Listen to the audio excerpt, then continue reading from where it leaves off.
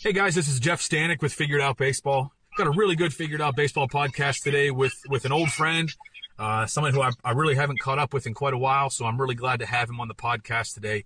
We're being joined today by Jerry Edwards. He's the pitching coach at Jacksonville University, currently a Division I school in the Atlantic Sun, obviously in Jacksonville, Florida. I'll give you a quick background on Coach Edwards before we jump into questions with him. This podcast today is brought to you by Diamond Kinetics. Coach Edwards is a graduate of NC Wesleyan. He's from Rocky Mount, North Carolina. He started his college coaching career, coaching as an assistant coach at NC Wesleyan in 1998 and 1999. The 1999 team won the D3 National Championship. Really cool experience there. Not many guys get to experience that. So a great way to start his career. Then in 2000 and 2001, he spent 2 seasons as the pitching coach at Eastern Kentucky, Division I school in Richmond, Kentucky. The 2000 team there won the conference regular season championship. Then he spent 1 season at Lander University, a Division II school in South Carolina, as an assistant coach. And then 3 years, 2003 through 2005, as the head coach at Hiwassee College. At that time, it was a junior college in Madisonville, Tennessee. While he was at Hiwassee, they had 2 players drafted in his 3 years there as a junior college. Then 2006 through 2008, he moved on to be the pitching coach at Lewisburg College, a junior college in Lewisburg, North Carolina. If you listen to this podcast enough, you know that I was also at Lewisburg at one time. Jerry and I did not cross paths. I was there several years after he was, but kind of cool that we have that in common. In his couple years there at Lewisburg, he had 2 pitchers drafted in the top 12 rounds. Then he went back to Eastern Kentucky, 2009 through 2012. He was the pitching coach at EKU again. On the 2012 team, he coached the Conference Pitcher of the Year. Then he moved on to UNC Greensboro. 2013 through 2019, he was the pitching coach at UNCG. A really good Division I program. But the 2017 team won the conference championship and advanced to the Clemson Regional, where they did win a game in a regional, which is really not an easy feat. In his time at UNC Greensboro, he had 11 pitchers drafted in 7 years, also coached 2 pitchers who went on to win the Conference Pitcher of the Year award. Then in 2020 was his first spring at Jacksonville University, a really tough year. Obviously, got hired in the fall of 19. Then in the spring of 20, obviously had the shortened COVID season. But in that time, in the 2020 season, the time they did play, the team led the conference in strikeouts per 9. In his couple years at Jacksonville, he's had 2 pitchers already sign pro contracts, including a 3rd-round pick in the shortened draft in 2000. So, Coach Edwards, I appreciate you being here, man. It's great to catch up with you. I appreciate it, Jeff. Thanks a lot, buddy. So I typically, Jerry, like to start with something from people's bio that stands out. And for you, I think there's a lot of places that we could start. But I first want to start with just your experience at different levels.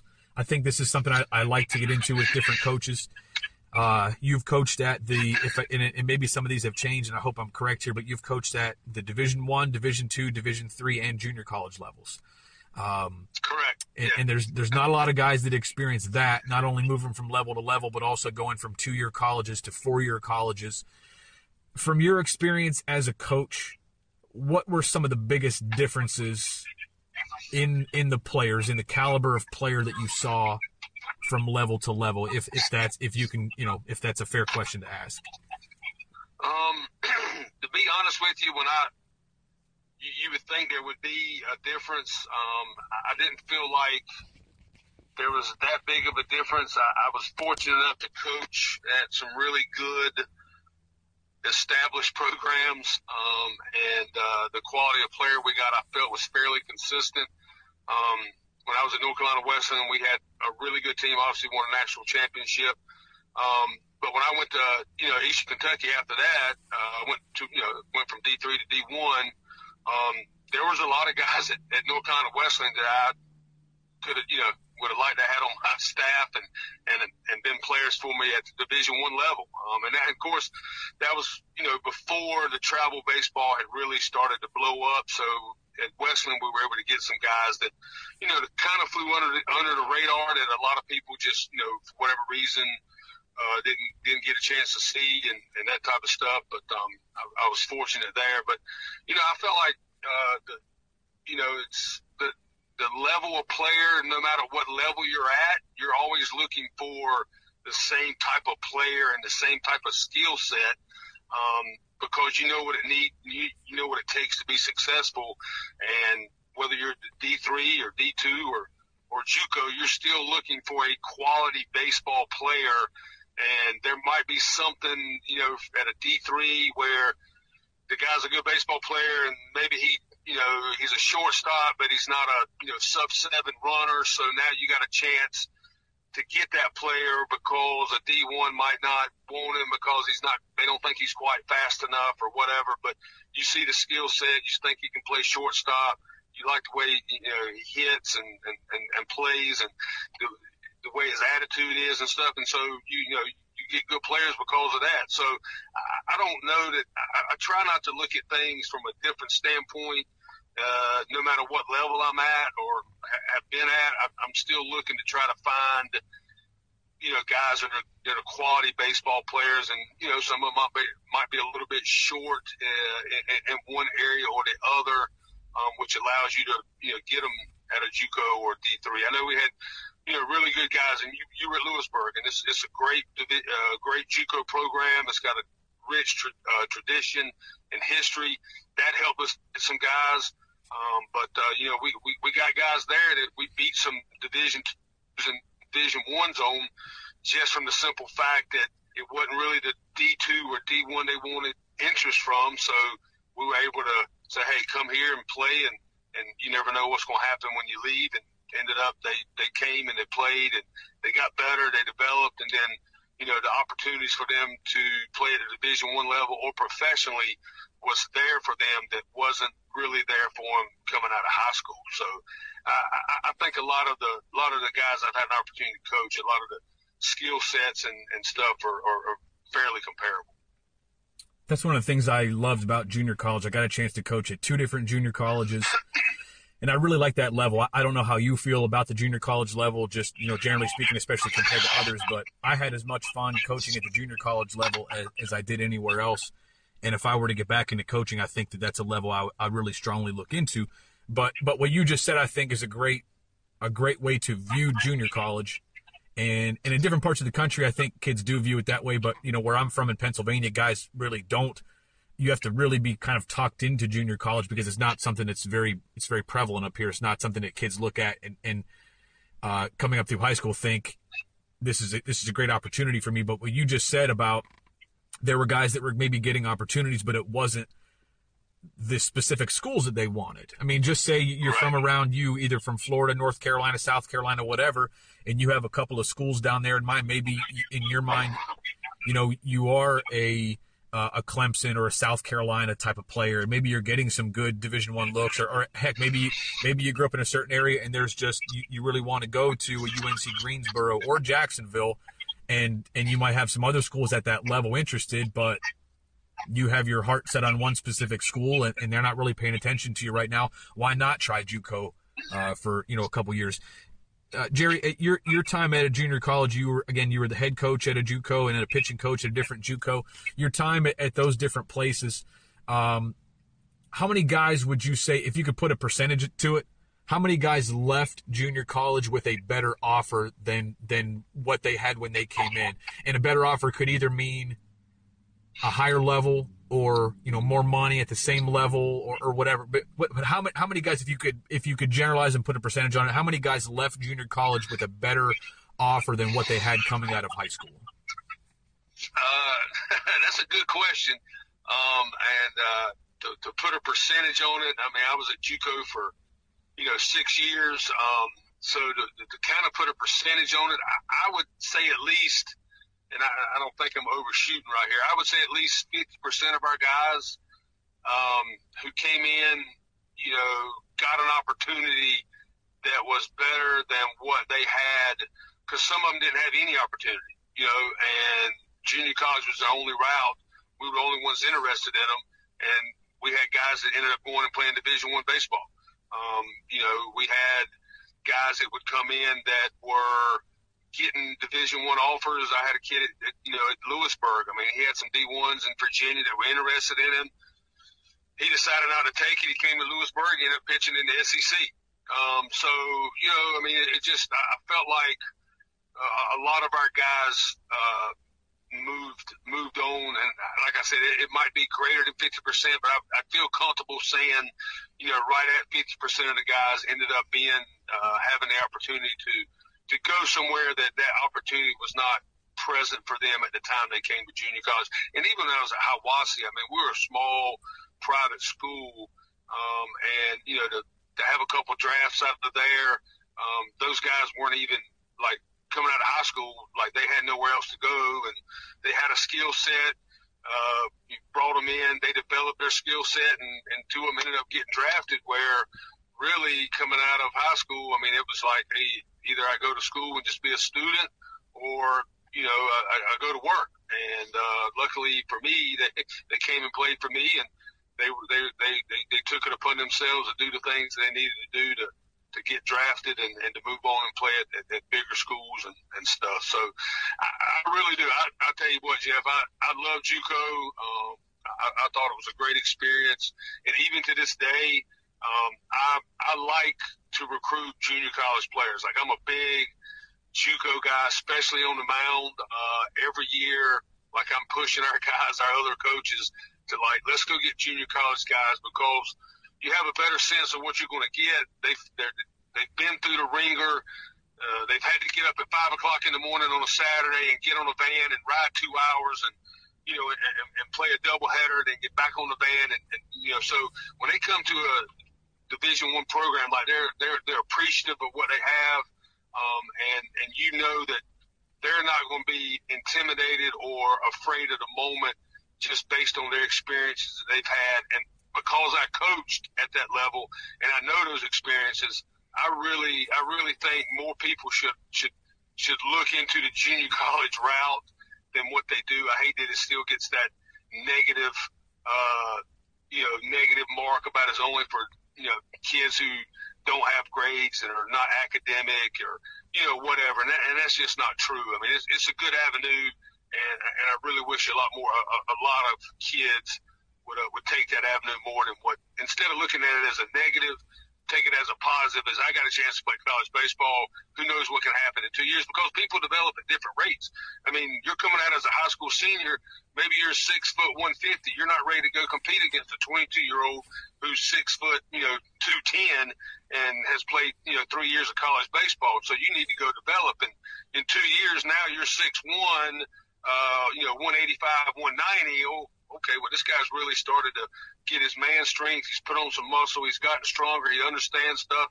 And so I wish people would look at it more from that direction as a development, more so than, this is the only place I got, or the only reason he's going there is because he's got bad grades or whatever. I just hate that junior college is still looked at it from that standpoint. Totally agree. And when I would recruit guys to junior college, one of the things I would say to them is, how much better, you're 17 years old right now, how much better do you think you're going to be as an athlete? How much stronger do you think you're going to be when you're 20 years old than where you stand right now?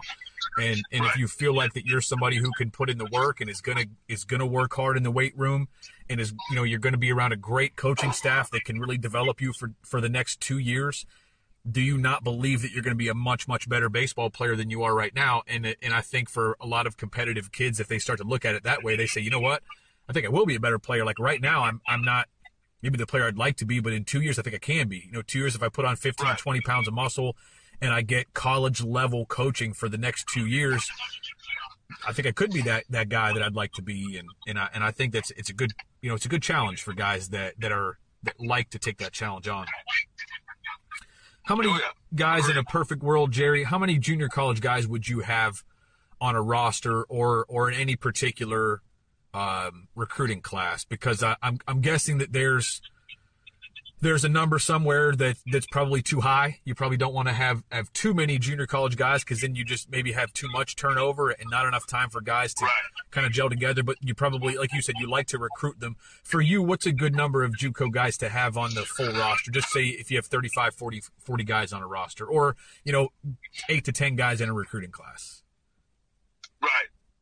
I think a lot of it depends on what school you're at. I mean, there's certain schools based on their academic stuff. I think at a mid-major where you butt heads with some of the Power 5 guys, and you have a tendency to lose some guys based on the fact that it's a Power 5 and they're just enamored with the Power 5, and they don't, that's kind of what route they're going. Then you're going to be a little bit more JUCO heavy. I know when I was at UNCG, we had a lot of success with the junior college guys. I would say we were probably 70-30, 65-35 in that area, high school to JUCO. Ideally for me, I would probably like to be around a 60-40 mix of high school and JUCO guys. So that to me, that's kind of the ideal. I think once you start getting above, 50, if it's 50-50, I think you can be okay. I think if it starts getting more above the 50-50, it's like you said, now you've got a lot of guys that aren't going to play, and when they're JUCO guys and they come to your place and they're not going to play, then things kind of can get a little tricky because they're coming to play. I mean, you go get JUCO guys because you're filling holes and you need guys there. And so I really think a 60-40 is a real good mix, high school to JUCO. And on my pitching staff, usually we have 18 guys. I'd like to be, probably, of the 8, if we got 18 guys, I'm probably looking at maybe 10 to 8, 11 to 7 high school to JUCO. I think that's really important for people to hear, because for a high school coach or families out there that are in the recruiting process, I think it's important for them to hear what someone like you at your level, how you look at junior college players, and the fact that you want junior college players on your roster, I think should mean something to people. When, if kids, like you said earlier, you kind of wish that junior college would be able to shed the stigma of like, oh, guys are only going there that don't have the grades, or guys are only going there that it's their only option, or whatever. They're not a qualifier at a high school. But I think it's important for people to hear that a successful Division I pitching coach and recruiting coordinator, like yourself, you want junior college guys on your team, and that's just something you kind of do from year to year. Jerry, how do you recruit JUCO guys? Because it's different. This is something I think I want people to understand too, is that recruiting a junior college player is different than high school. And, a high school guy, you're recruiting him 2 to 3 years before he's actually going to set foot on campus. But most of the time, the junior college recruiting is happening in the same calendar year, where like he'll be on campus next year. Right, you're gonna sign a JUCO sophomore who will be on your campus the following fall. So are you? Can you just kind of tell people how you go about recruiting JUCO? Because high school, you kind of just sign the best players, and you're not always necessarily recruiting for a specific need. But in JUCO, are you kind of evaluating your own team in the fall and then the following spring and saying, you know what, we really could use another left-handed arm. We really could use another starting pitcher. I'm not real happy with our third base situation. We really got to go out and find somebody because we don't have a high school guy coming in next year. Is that how JUCO recruiting works for you, or would you be able to at least, fill people in on how exactly you go about recruiting junior college guys? Normally, once you kind of finish with your spring, you've kind of evaluated your team. You know where you might have some holes and who's coming in, who's going to be there. Come the following fall. So when you go out, like what we do is when we go out in the fall, we're specific on what we're looking to do. Hey man, we got to go find a right-handed power bat. We really need to get a shortstop. I like our outfield situation, but we need to go get a true center fielder. Or hey man, like I think we might lose a couple arms to the draft. We need to go we need to go find 2 starters based on the kind of seasons that some of our guys have had on the mound, or at the end of the spring, you felt like you needed another piece or 2 out of the bullpen, so you're going to try to go in the fall and try to find the best couple power arms you can find that can come in and be back end closer type guys in your bullpen. So each year it varies with the junior college guys, as you well know. Some years your needs are greater than others, but for the most part, we're being very specific about what we're trying to go get. I mean, if I go watch a JUCO event and they got a first baseman and I really like him, and he can hit, and I've got a consistent guy that's at first base, then even though I might like that kid, I'm not really going to do a lot with him because I've already got that player in place. So it's more position specific and arm specific of guys that you evaluate them and you go, okay, that guy's got a chance to come in, step in right away, hit in the middle of our lineup, or this guy can come in, we can get 80 innings out of him as a starter. Stuff really plays. Like I can see that guy being a weekend guy for us. Don't know if it's going to be Friday night, Saturday, or Sunday, but it doesn't matter. All 3 weekend games count the same. You got to try to win all 3 of them. And so that's kind of how we go about our junior college recruiting. Today's podcast is being brought to you by Diamond Kinetics. No matter what season you're in, our friends at Diamond Kinetics are here to help you train smarter, get better, and so you can dominate on the field this season. DK's line of mobile-based motion technology products give players and coaches the ability to practice smarter, practice more effectively, and have more confidence in the batter's box and on the mound. On the hitting side of things, DK's Swing Tracker Bat Sensor provides in-depth, comprehensive swing analysis for the data-driven baseball player and coach. Attach the sensor to any bat, swing, and immediately you see barrel speed, bat acceleration, and 3D swing plane to enhance player development. DK's revolutionary swing fingerprint identifies your hitting hot zones and helps you improve your approach at the plate. With Diamond Kinetics, you will train smarter and get better and have more confidence on the field this spring. So, Jerry, I don't often do this with guys, but I'm going to do it with you because it's kind of a funny situation to me. I met you the summer before I actually started coaching. I was at Duquesne, a little Division I in Pittsburgh that has since dropped baseball. You were at Lewisburg, and I met you at the Best in Virginia camp, which I don't think exists anymore either in Virginia. And it was I'll never forget meeting you. Do you by any chance remember any of our interactions at that Best in Virginia camp? Do you remember meeting me way back then? I don't know if you even knew that we met way back then.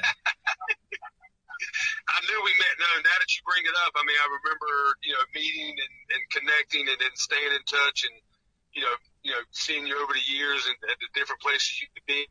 I did not realize until you said it that was the first time we had met. And now that you said it, I go, oh, okay, that's right. I do remember that. We did meet at Benson, Virginia. So that's, it's weird that you brought that up. So that was my first summer, and I didn't know what to do, how to get started in the coaching world. And at that time, the head coach at Duquesne was like, well, you should go out and work some camps this summer. And I just said this on one of my other podcasts recently too, but I said, like, I'd love to go work camps, but I gotta make some money. And the head coach at Duquesne was like, they pay you to work camps. And I was like, holy shit, they pay you to work camps? I'm going. So I spent that whole summer on the road, and I think the Best in Virginia camp was kind of early on. And I was very, very green. Didn't know how green I was until, years later you look back. But I remember meeting you. There's a couple specific things that I remember that I'm gonna bring up, and I hope you're okay with me sharing this kind of stuff. But first of all, you and I, like my first day there, I want to say, we were in the batting cage. We were, you kind of like you're flipping to kids or whatever and watching some kids hit, and you referred to a kid as a big donkey at that time. It was the first time I ever had heard that term. And I kind of like, I felt like I was getting an education there that day. But then I called my dad later because you and I ate dinner next to each other in the dining hall. And you started making fun of me because I was eating chicken with a fork and a knife. And you were making fun of me and calling it a yard bird. You're telling me, you eat yard bird with your hands, and like you did it with the great Southern accent that you've got. And I called my dad later that night and did my Jerry Edwards impression. Was like, Dad, you gotta this guy's awesome that I've met. Like he's such a unique guy. And I'm from Pennsylvania, played in Pittsburgh, and never kind of had been out of the area. So that was my first experience with you. And there's a couple other things a couple other interactions from that camp that I won't bring up. Maybe I'll tell you over a beer sometime that I remember. But it's funny how some stuff sticks in your mind. So, like, when I met Jerry Edwards at this camp, Like you were just a guy that there are probably guys that I met at that camp that I've forgotten about, but you were one of the guys I was never going to forget about. And, it's also funny to me that, you tell players as a coach, you tell players how important that first impression is. And, I've had several conversations with guys on podcasts that, like, I'll bring up the first time I ever met them, and they probably don't remember meeting me because when I met you, I was probably 22.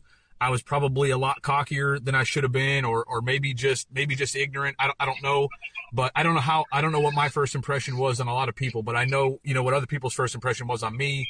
And yours was a good one, a funny one and a positive one. And just you were a guy that I kind of wanted to stay in touch with over the years, and I'm glad we've gotten a chance to.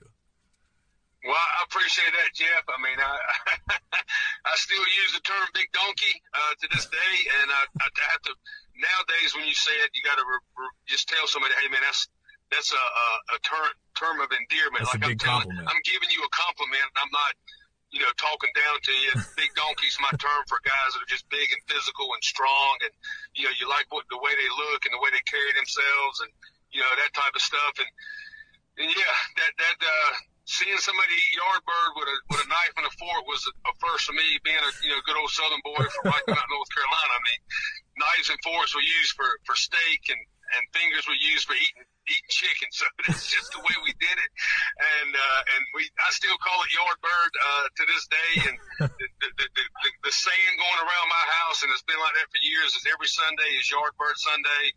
We always cook chicken on Sundays on the grill, and that's kind of our day to do it, but that's the term I still use to this day. But it's funny that stuck with you, and you remember that. And I do remember meeting you now that you bring it up, and being young and stuff like that. We had some good times, and I always like doing that camp because you got a chance to interact with older guys like myself, but with young coaches like yourself who were trying to break in, getting to that camp. Like that was a very physically, as a coach, challenging camp where you worked. Like it was a working camp, and you got a chance to be around a lot of older guys as a young coach, and see some different techniques and see some different ways that guys do things.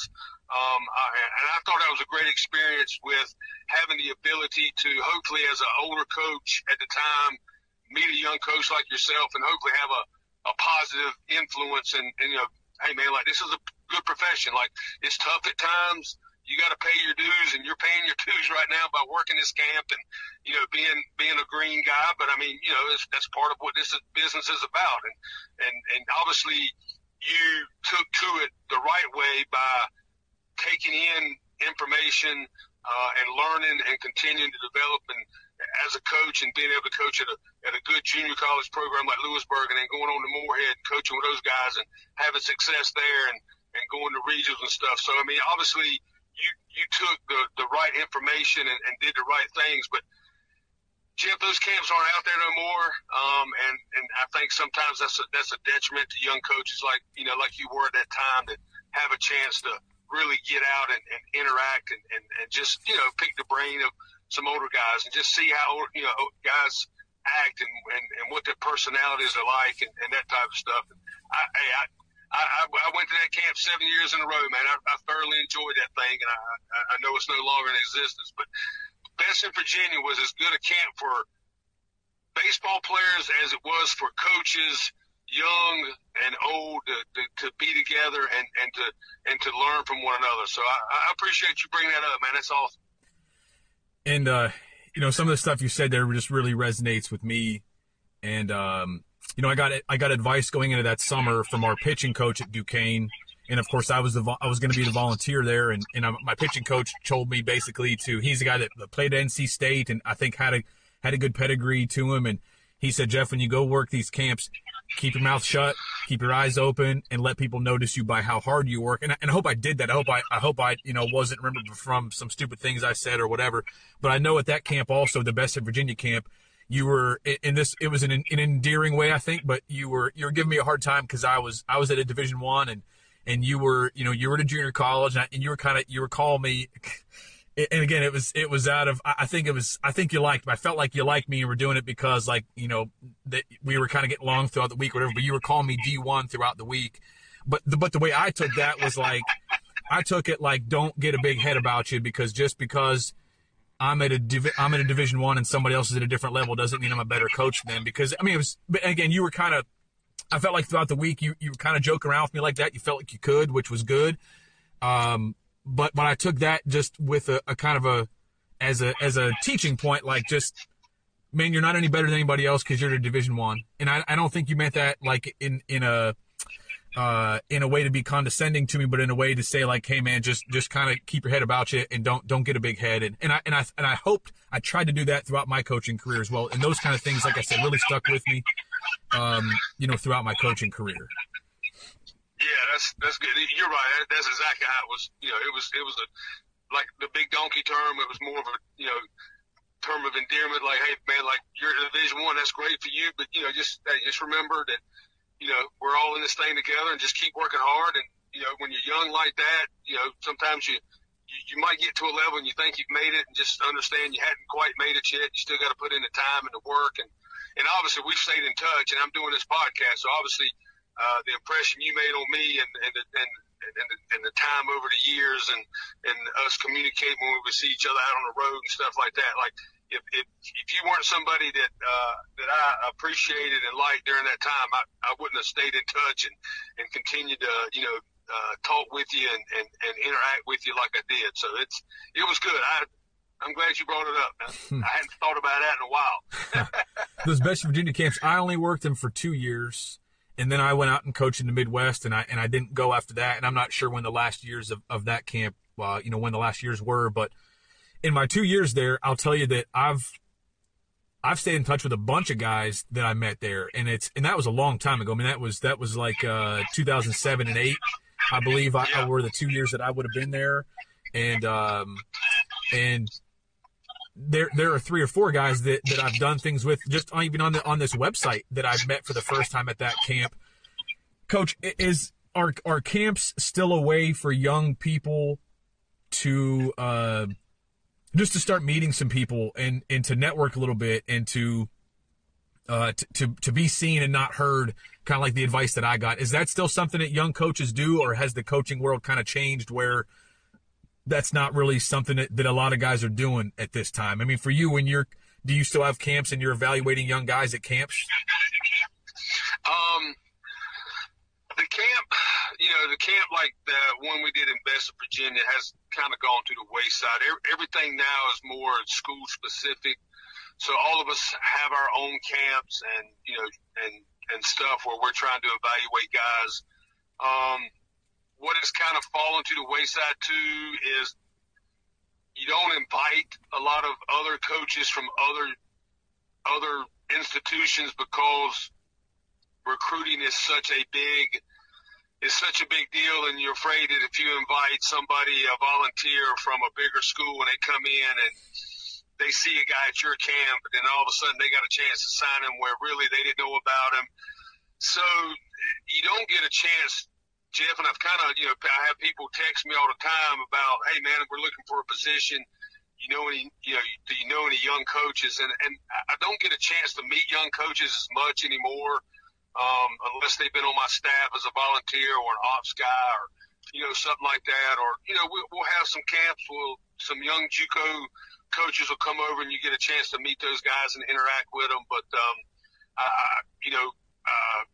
I just don't get a chance, and I hate it because I think, as you get older, you start to understand the giving back to the game, and that's a way to give back is to try to mentor, young coaches and help those guys out. And when I got guys on my staff that are young guys, like I try to help them out and mentor them and just get them to understand. And if we do have a camp and we got some young coaches there, I try to talk to them about, hey man, like, what are you looking for? Like, how do you go about evaluating guys? Like, what is your ultimate goal? Do you understand what this is about? Do you understand the time that goes into this and the fact that you're not going to make a lot of money early and you're going to work your tail off and you're going to have a lot of long hours, but if you really love the game, it'll pay off for you. There might be times you don't see the light at the end of the tunnel and you kind of wonder like, why am I working this hard to make this much money?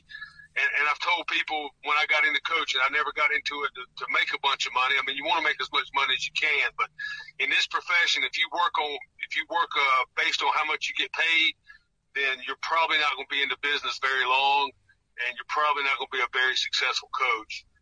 You got to take the attitude that I'm going to work as hard as I can, do whatever I need to do, do things that maybe the head coach doesn't ask me to do, so I show some leadership. Don't be the guy that, the coach has to ask you to do this or do that. Each day, be a guy who's going to take some initiative and do some stuff on your own. And sometimes you might make a mistake, but, it's part of the learning process. But I wish that there were more opportunities to be around young guys. And when I do get a chance to get around them, especially young guys when they first start, maybe they're somewhere and they're able to go out and recruit. They're a volunteer, but they get a chance to get on the road every once in a while and stuff. And, just kind of talk to them and try to help them out the best I can. But the camps from that standpoint have kind of gone away. That's unfortunate. And I don't know how it was when you started your career, but I swear that half the guys that I know in the game now that are still coaching, I met them either at Best in Virginia camp or Clemson camp or, whatever it is. I got to know Nick Mingione, who's the head coach now at Kentucky. Like, I got to know Nick when I was the volunteer at Duquesne and Nick was the volunteer at Kentucky because I went to go work Kentucky camp. Right, exactly. And that's how I got the job at Winthrop, honestly. I got the job at Winthrop because I worked Winthrop camp. And I met the whole staff there, of course, and I made a good impression on the pitching coach. And a couple years later, I saw him. I was at a JUCO, and he was we were recruiting one of the perfect game tournaments in Atlanta. I saw him, and he's like, "Hey, man, what are you doing? What are your plans?" And I said, would love to get back into D1 baseball. And he said, "Well, we got a volunteer job open." And that's how I would have never had that conversation had I not worked their camp and got to meet him there. So, I mean, it was working camps was such a great experience for me, not only getting to be around people like you and learning from guys who had been around it and just, from a different part of the country and just kind of do things a little differently than you do. And you learn some new terminology and things like that. But it was just a good experience for me just to meet other guys because it seemed like the other guys that worked those camps were like me. They wanted to work. They wanted to meet guys. They're trying to recruit. They're trying to network and I think do some things the right way. And so anyway, just it's kind of a shame that kind of stuff has diminished a little bit. I want to also ask you, Jerry, just about your journey a little bit and kind of, from when you were a young coach and to where you are now. And I'll even start at Lewisburg. When you were at Lewisburg, you had been coaching for a number of years already and had done some good things. But from when I met you at Lewisburg, Jerry Edwards in 2007, 2008 to Jerry Edwards in 2021. What kind of progressions did you make from then until now? Like, we talked about players going to JUCO and getting better, and in a couple of years you're going to be good enough, hopefully, to go on to another level. But coaches can do the same thing. Coaches, they learn, they progress, and you are able to move up levels if you continue to do that. What kind of progressions did you make, Jerry? What are some key things that you learned or ways that you got better from Lewisburg, Jerry Edwards, to Jacksonville, Jerry Edwards? I would say, we're all, when we first start and we're young, we have all the answers and we have all the solutions. And then it's not till you get in it and you get a little bit older that you realize you really didn't know what the hell you were doing when you started. And, the more you get into it, you learn a lot more and you become a little bit more humble. And you look back sometimes and go, man, why did I ever do that? How did I get away with that? And, but I will say, the one thing is I've always tried to be a learner. If you think you have all the answers in this game, you're sadly mistaken. You should be trying to learn every year. That's one thing I try to do. I try to adjust every year and do something different or introduce something different to our pitching staff that maybe we didn't do the year before, that maybe I was talking with another pitching coach and we're just talking about how we do stuff. And they give me they say something and say, oh, we do this when we're throwing our bullpens. And I go, oh, okay, I kind of like that. Hey, give me some more information. Let's talk about that, and so I try to learn every year. I try to get better in some aspect. Obviously, now in 2021, with technology that we didn't even think about in 2007, 8, 9, with all the data and all that stuff. That's really changed how you have to teach pitching and how you go about learning and being able to understand the technology to be able to give that to your kids, because, nowadays in recruiting, I mean, they want to know what type of technology do you have? How do you use the technology? And that type of stuff. So that's been one of the obviously biggest changes from back then in Lewisburg to now, is just learning that technology and being able to use it in our bullpens and in our game situations and being able to give that information to our kids so they understand it, but me also having to learn it too, because, a lot of younger pitching coaches have grown up in the business in the last couple of years with the technology. Those older guys have had to kind of dig into it and have some help and get someone to kind of explain it so you can start to understand it. But another thing is, man, like I try to experiment with stuff. Like I think about pitching, I think about baseball daily. And there's some stuff I sit around and I think, well, man, you know what, this might be good to try this in practice and see how this works. And, some stuff I've had ideas that came into my head that I thought were good, that I implemented them. And when the fall was over with, I was like, God, that didn't work. That was not what I wanted it to be. I know what I was looking for, but it didn't end up coming out the way I wanted. And there's been other things that I was like, I've experimented with, and I've ended up sticking with it and staying with it and talking to the players. And, yeah, Coach, I like that. I like when we did that. That was some good stuff that we did. And I'm never like the stuff I try to implement. If my guy said, Coach, I didn't really care for that a lot. I didn't really feel like I got a lot out of it. I didn't really understand why we did it. I don't go, well, I'm the pitching coach. So I was like, okay, well, if they're not getting it and they don't like it, then I've got to change something, because ultimately I've got to develop them and get those guys to buy into what I'm trying to teach them. So I've never felt like I've been too guru, like a guru or somebody that's just like, okay, well, that's not, you're going to do it whether you think it's good or not. I mean, I try to listen to our players and get feedback from those guys. And, there's guys that you get to know in the business, like you said, and the connections that you make, that you like their approach and you like how they go. So you like to talk to those guys throughout the year and bounce ideas off of them and hear ideas that they do. And I think that's how we're able to continue growing as coaches and moving forward, is not thinking you have all the answers and understanding that you don't have all the answers. And there are other ways to teach stuff, and you got to continue to learn what's the best teaching methods and how do you get that information across to your players. And I feel like I do that. I try to do that every year.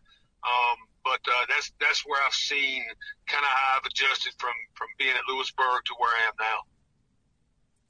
Jerry, you talked about just being a learner and a continuous learner. What are some resources, or I shouldn't even say it like resources, but how do you continue to learn? Is it from talking with your peers? Is it from going to conventions? Do you have like podcasts or websites that you go on? Are there like, whether it's a national convention or like a more focused, like a pitching convention, there are several of those out there. What are some of your go-to resources to keep learning? Some of it is just with my peers, guys that I know and trust, and I think they do it the right way. They are guys that don't think they have all the answers, and they're willing to share information and talk. I think that's one of the best ways. One of the good things, I haven't been to a pitching convention in a while. I did go out to the ranch out in Texas back when I was at Eastern Kentucky the second time. I thought was good information. Made some connections out there with some guys that I still stay in touch with that I talk pitching with. I do a lot of online. I say a lot, but some stuff I do online is I'm a big believer in the kind of stuff that Lance Wheeler talks about and the core velocity belt. So I've known Lance, and we've known each other since he started coaching. And so, I go on to his website and look at some stuff he's putting out and maybe some different videos that he has on there. I'll email him a time or two about some ideas I might have, and he's always been good about giving me feedback on what he thought of them. I have a very good ops guy right now at JU who's a young pitching coach in the making. Very data driven and understands the technology. And the last year and a half has been a huge asset for me, helping me to implement the data side of pitching and understanding that stuff a lot. Even though he's a young guy, I give him, I give him a lot of, a big role in our pitching staff and helping out our guys and talking to them and stuff, and hearing him talk to them and how he translates the data information has tremendously helped me. And his name is Chris Rodriguez. He played at Wright State, was actually the volunteer at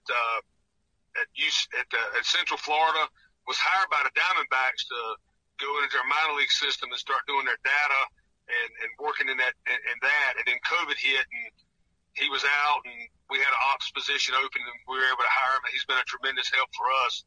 But I think a lot of it really for me is I'm more of a talker, getting somebody to understand stuff. I'm not a big video guy. I like trying to watch a lot of video. I just kind of like to see some different things and take my own spin from it to see if it's something I'd like to try to use. But I'm still, if you want to call it old school, from a standpoint of I really like just talking with other pitching coaches and kind of seeing what they're doing, comparing to what they're doing to what I'm doing, to see if there's a better way for me to do what I'm doing. And that was always one of my favorite things to do as well, just talk to the guys. And it's one of the cool things about college baseball to me is how open guys are and how willing they are to share. And that's why we end up with a lot of college coaches on this podcast.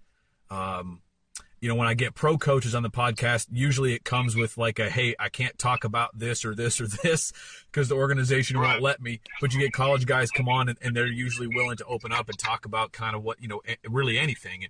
And that's why, again, we have mostly college coaches contributing to the website, because pro guys are usually like, hey, part of my contract, I can't shoot any video. Right. And it's just, I think the college baseball is a really cool level because of that.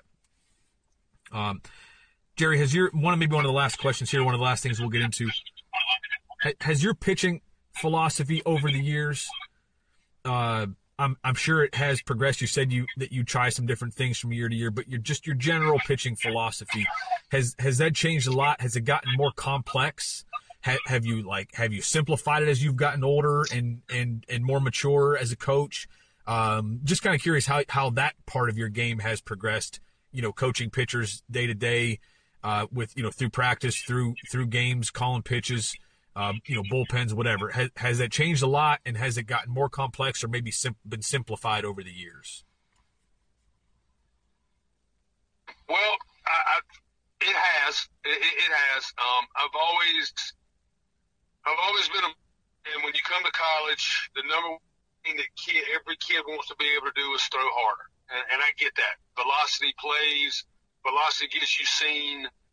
Velocity gives you a chance to get Division I pitch at the next level. If you're at a JUCO, to have a chance to go pitch at Division I, or get drafted. And so from day one, man, like I talked to our guys about that, and that if they can throw 100, I want them to throw 100.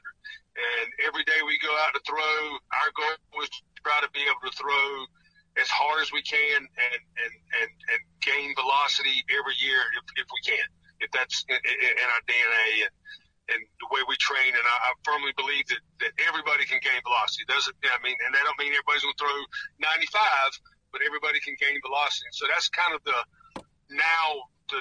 mindset I want our guys to have when they start with us is we're going to throw as hard as we can. I really try to keep it simple with our guys is, hey man, like we got to have, obviously you got to have good stuff. If you didn't have good stuff, you wouldn't be here. But ultimately we're going to be aggressive. Like I want guys who are aggressive, who are going to tag the zone. And ultimately our objective is, and the mindset I try to get them to get into is our goal is to strike out as many people as we can, because I think if you are trying to strike people out, then you're trying to be aggressive. I don't want guys just trying to. I get pitching to contact. I understand that, right? I get that, but when you can strike guys out, then you can, it helps your defense out. It helps a lot with mentality. And in our game, in our bullpens and our work, I'm constantly trying to preach that type of mentality. Let's always be aggressive in everything we do. So when we get on the mound and we get in situations, that's going to be our mindset. Is let's stay aggressive. And I try to keep it really that simple. And I try not to, back when I was younger, all I ever talked about, I talk a lot about, we can't walk anybody. Well, I mean, hell, walks happen. I mean, if you're constantly preaching about that, and then guys are thinking about it, and I don't want them thinking about walking a guy. I want them thinking positive. I want them thinking about, let's get a guy out. How are we going to get him out? Let's strike him out. Let's stay aggressive. Let's stay on the attack. Let's be the one initiating the action instead of trying not to let something happen. And so that's kind of where I've changed a little bit as I've gone. I'm a big believer in getting on the mound. So I've kind of changed my bullpen schedule. I used to be the guy like everybody would be, and you might throw one bullpen for 30 pitches, and then you might throw another bullpen later in the week, and it was 45 pitches. Or, I started getting to the point where I was like, man, like I get bored watching a 45-pitch bullpen. I know this guy gets bored trying to throw a 45-pitch bullpen. So really what I try to do now is I try to get our guys on the mound 3 days a week in preseason, not once we get into our team practice. But we try to get on the mound preseason 3 days a week, Monday, Wednesday, Friday, and we're throwing a 20-pitch bullpen each day. And I just believe in getting on the mound more, but having less volume and keeping my intensity and my mind right for those 20 pitches on working on executing and being the best I can be for those 20. And then that's our work for the day. And then good, bad, or indifferent, we come back on Wednesday and we'll get on the mound again. And let's see if we can improve, get better. Let's see if we can, improve our stuff. And we change our bullpens up. And whether it's a fastball day or fastball change day or we're throwing everything, I mean, we progress into that. But when I was younger, I just did two pins a week and high volume. And I just felt like that wasn't conducive to our guys because they just started losing focus. They started losing intensity and interest. And I felt like if you can keep it and keep them locked in, because ultimately you want guys locked in for one inning at a time, and you'd like for it to be less than 20 pitches, but if they can keep their intensity and keep their mindset right, one inning at a time, then that's really what you're looking for. And so that's kind of how I try to preach it and teach it now. Is we're going to get after it, man, for one inning. Then we'll worry about the next inning when it comes. But let's stay locked in for these 20 pitches. Let's have a good intensity.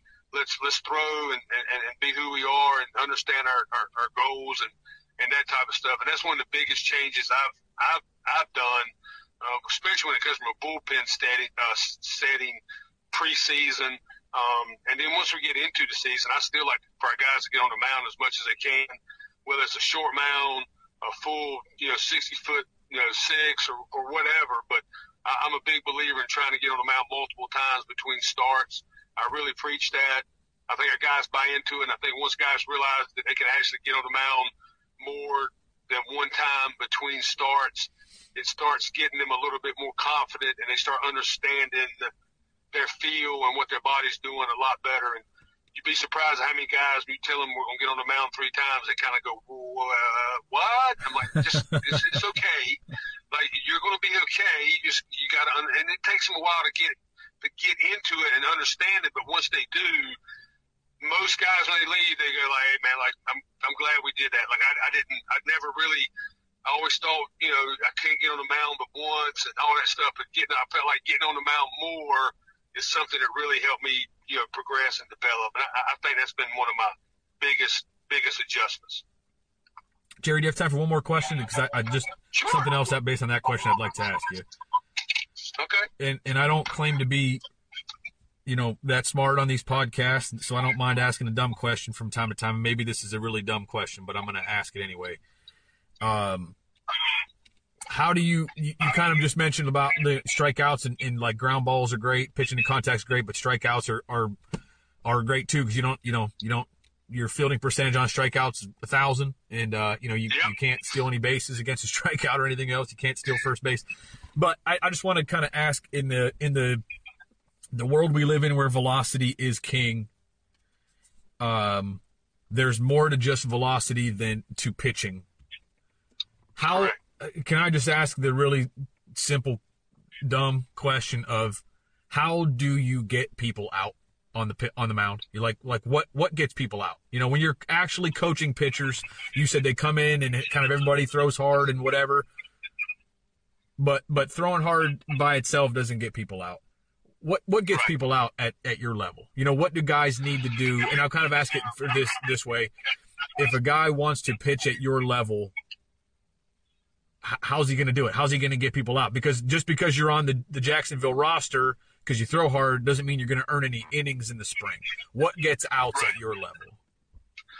Well, obviously, we're all, command.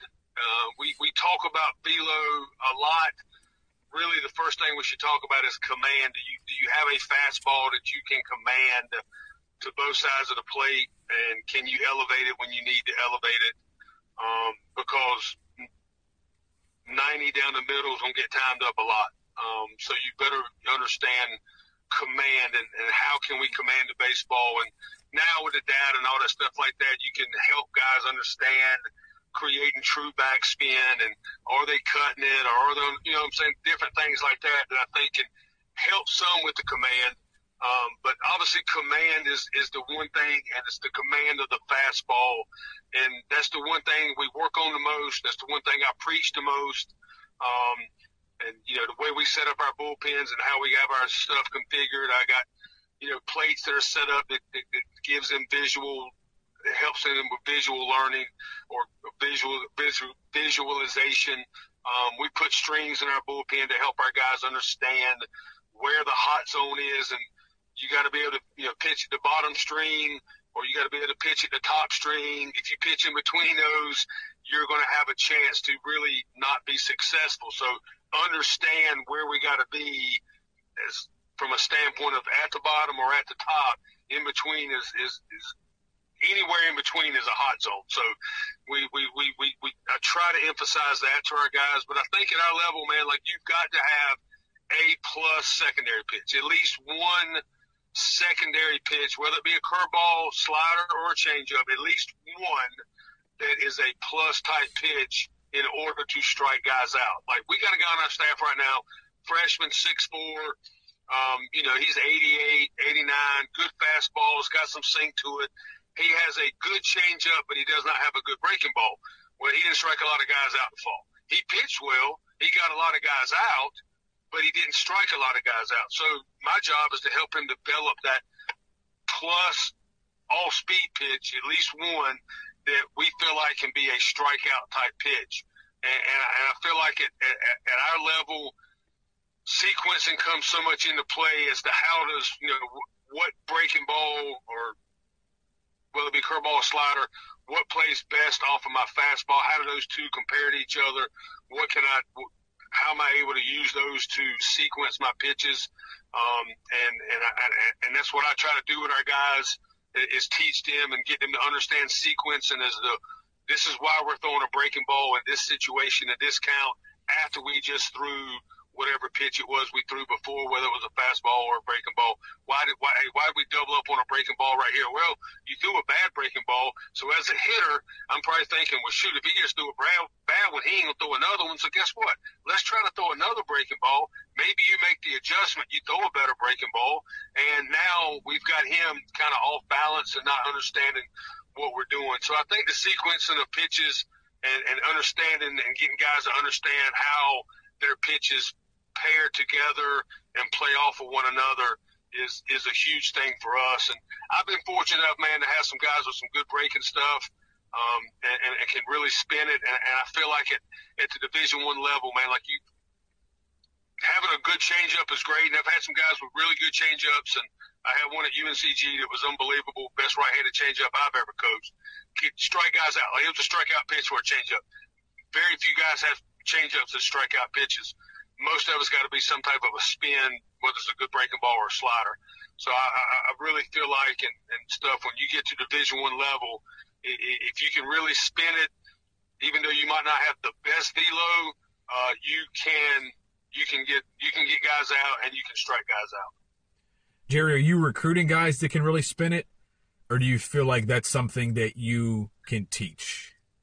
Jeff, I'm a firm believer in you can either spin it or you can't. And I think guys have a feel for it. The guys that have been brought into our program at the different places that I've been, that have had good arms, but like really struggle with spin, have never really been able to spin it. And I mean spin it at a level that is consistent, but also is good enough to strike guys out on a consistent basis. And I don't mean that your spin, and you know what I'm talking about. You see a breaking ball, it's not going to be where it's going to be in 2 or 3 years, but does it have the right shape? Is it spinning the right way? Does it have action? Does it show some depth? And if it does, then you go, okay, that guy knows what he's doing. We can develop that. It's the ones that, you know, they got a good fastball and then they throw a slider and you can't tell, was that a slider? Like, I know the velo was different, but I didn't really see it do anything. You know what I'm saying? They don't show the ability and the hand speed and the feel of what they're able to do to try to spin the baseball. And so I think when you get them at the college level, can you teach them something? Yes. But does it have a chance to continue to develop to where it could be elite? I think it's very, very difficult. And I tell our recruiting guy, like, hey, man, like, if they can spin it, I'm in. I think the velo will jump. If they got the velo and they can't spin it, he's going to struggle for us just because I think that's one of the hardest things to get guys to feel and be able to do. And so I take a guy that's 85 and can spin it over a guy who's 90 that can't spin it. This is really great stuff. This is Jerry Edwards, everybody. He's currently the pitching coach at Jacksonville University in Jacksonville, Florida.